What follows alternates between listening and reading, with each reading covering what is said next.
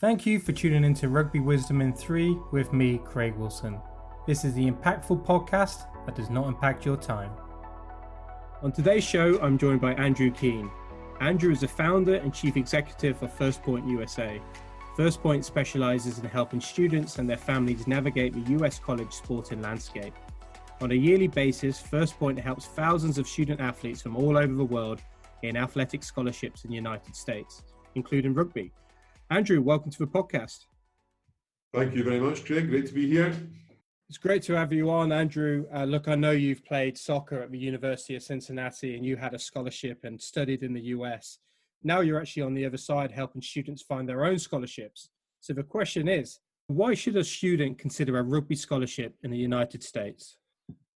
Well, it's a good question, Craig. I think that you could also probably say, why would a student not consider a rugby scholarship to a US college or university? Because if you look at world rugby at the moment and you look at the opportunities available for 18 to 22-year-old male or female aspiring players, US college rugby provides a unique environment for these players. You have the opportunity to attend and to study at some of the world's leading universities. I think if you look at the top 200 ranked academic institutions in the world, 75% of them can be found in the United States. And rugby can be that gateway that gets you the opportunity to attend one of those universities.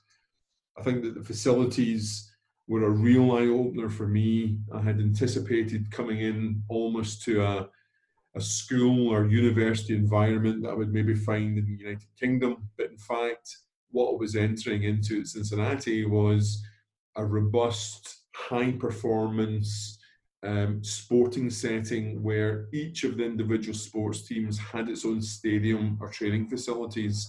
And I think the fact, if you look at the world's top 10 biggest sporting arenas, 9 of them are actually on US college campuses. And that says a lot about the infrastructure, the investment, and the facilities on offer to college athletes. And the final thing for me is this exciting time in rugby in the United States where you've got Major League Rugby, and there's a clear progression now for the top players in the college game to progress beyond their 4 years in college into the professional arena.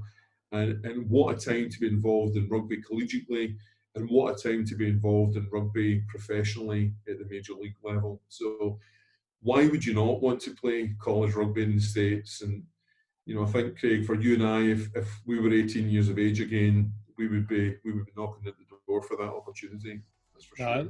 I totally agree. Look, I'm doing the next best thing. I'm coaching in the US, and it's a special place to be. And I would certainly encourage everyone listening here to look at First Point, see what they're doing, and look for that opportunity. But Andrew, really appreciate your time. Thanks for sharing your wisdom around scholarships with us. And take care, and we look forward to seeing the next crop of players come over in the near future. Pleasure, Craig. Thanks very much.